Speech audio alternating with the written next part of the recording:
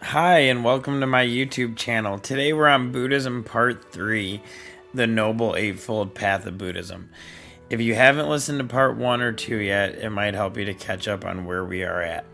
For anything other content related to mine, you could check out my YouTube channel or my website, becomingnobody.org, or also my Alex Momsilovich Instagram. So what is the Noble Eightfold Path? In the last video, we talked about the Four Noble Truths, and the fourth noble truth enunciated by the Buddha is that there's a way out of suffering, and the way is the Noble Eightfold Path. And it's a pretty simple path, actually. And so the steps on the Noble Eightfold Path, step 1 is right understanding.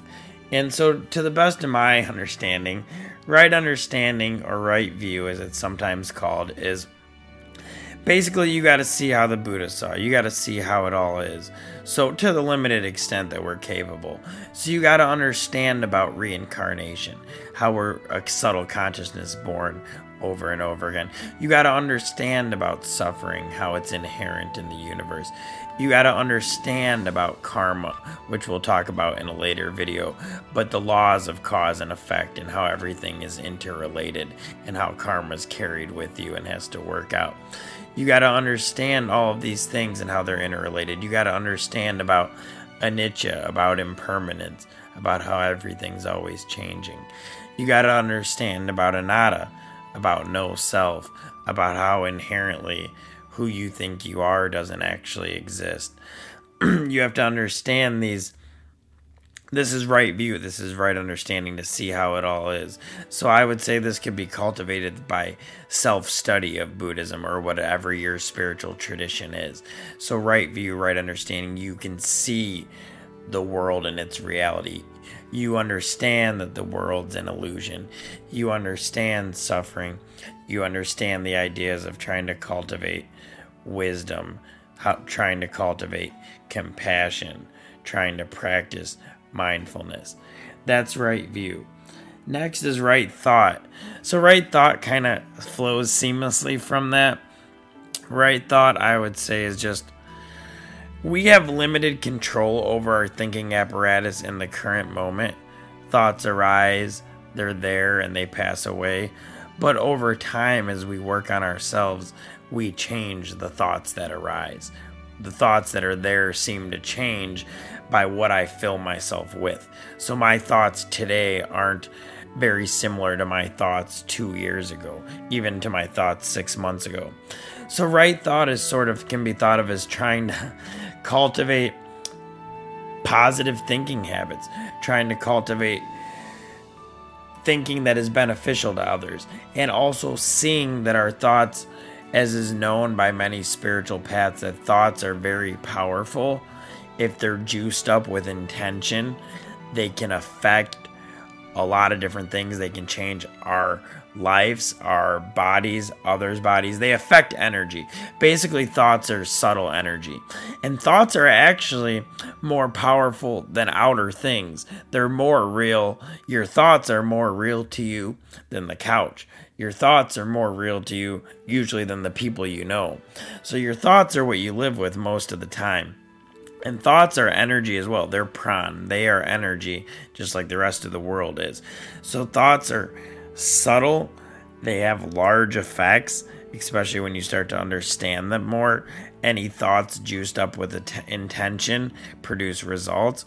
So right thought is basically just trying to work on our thinking process, to observe it, to hopefully be able to cultivate more positive, loving, and harmonious thoughts. Because ultimately, if our thoughts are crazy and our thoughts are dark, it's going to be hard to let them go. It's going to be hard to seek enlightenment, basically. It's going to be hard to find God. It's going to be hard to find your soul because you got all these crazy thoughts going on all the time. Hence, right thought. Step 3 of the Noble Eightfold Path, right speech. Who would have thought? Right speech. That's something Ram Dass said in a talk. Right speech just means, watch what you say to people. Speech is actually very powerful, and it's very hard to guard your tongue. That's said to be a great yogic feat. To watch what you say, because how often do Do you gossip? Do you slander? Any talk that's divisive would not be considered right speech.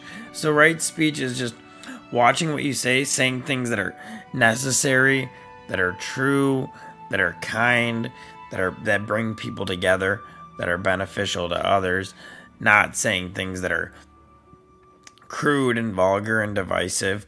So guarding our speech. So these three in themselves are already, they're very simple, but you could already see that's a challenge. Right view, I gotta hold in mind how it all is. Right thought, gotta watch my thinking. Right speech, gotta watch what I say. And what's cool about Buddhism is it's not like, Buddha's not telling you, you gotta watch these things or you're a bad guy. He's saying, if you want to get enlightened and you want to get free from suffering, these are the things you can do. If you don't, that's fine. Just don't do them. But if you do them, they will help you to get free. So the fourth one is right action. And right action is basically what you do. I mean, that's one we can all understand. Have good actions. Do good things. So right action just means try not to do things that ensnare yourself and others in illusion. Try not to do things that cause separateness, that bring more harm. Try not to do shady things. Try not to do bad actions. Right actions means you try and work on your outer world. So right thought is the inner world. Right action is the outer world. So see, people always think of Buddhism as like this far out thing or this otherworldly religion. But look, you're already through half the Noble Eightfold Path, and all you got is right understanding, right thought, right speech, and right action. Not so bad, is it? Number 5, right livelihood. Whoa, far out. Right livelihood, that means what you do for a living. So one, you don't want to do things that outwardly are bad. Like you don't want to do things as much as you can avoid, not being a drug dealer for a living, not being a thief, not working for companies that cause disastrous harm to the environment or that steal from the poor or that screw people over or make people go bankrupt or whatever. Right livelihood means what are you doing? Is what you're doing for a livelihood, is it good? Is it simple? Is it pure? Or are you doing something that's pretty shady, that's maybe not so beneficial to your soul? And of course, it is a fine line because what we do for a living is intertwined with a lot of different things. And you could say that somebody who butchers meat, that might not be a good livelihood because they're slaughtering animals all day. But you could also say, what about the billions of people that eat meat? They're basically doing the same thing, and somebody has to be the one that slaughters it. So you have to look through on that outer level and an inner level of how you feel about things internally. And what are you doing? If your livelihood involves you having to be manipulative, if it's very greedy, if anything that you got to see if you feel right about what you do for a living. And that's right livelihood. What do you do on your daily practices to earn a living and to work, and how do you feel about that? That's right livelihood.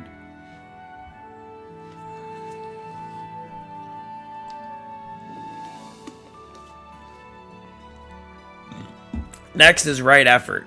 And this kind of goes into the Buddha's middle way. So you have to put effort into your spiritual path, but you have to balance that effort.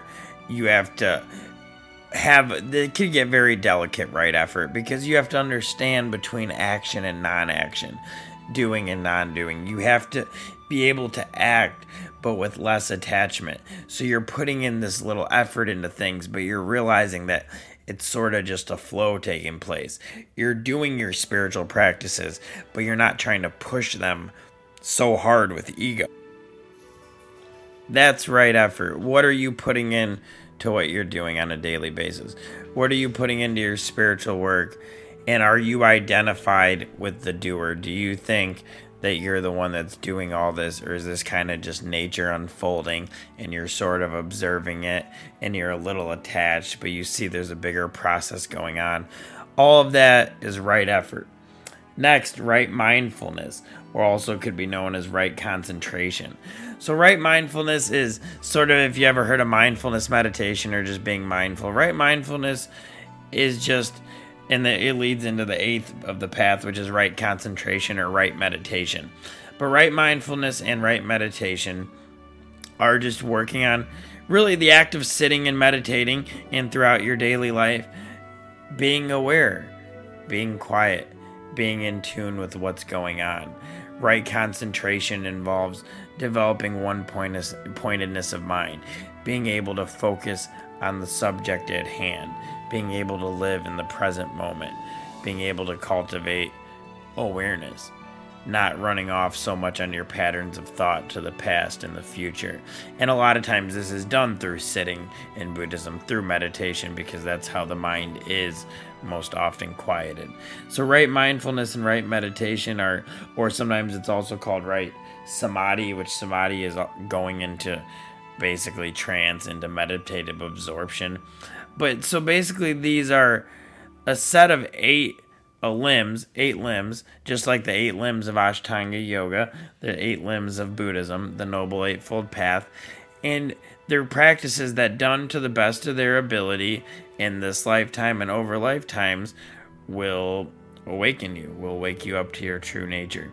So they're not a crazy far out path, they're very simple. They can be practiced in daily living. So this is what the Buddha enunciated for his followers. He said, well, here's the Noble Eightfold Path. You work on these 8 things and you'll get to enlightenment. So it's pretty simple and it's pretty straightforward. And it's not easy. I won't say it's easy, because we're human beings, so it's very challenging to live by all these precepts. But it's not complicated stuff. It's pretty easy to understand. So that is the Noble Eightfold Path. Starting in the next few videos, we'll get into specific topics such as karma, such as reincarnation, such as anatta, which means no self, such as anicca, which means impermanence. So we're going to get into these fundamental concepts of Buddhism and what they mean, and that'll be a pretty cool experience. So I hope you've enjoyed the ride so far. We'll be back next week.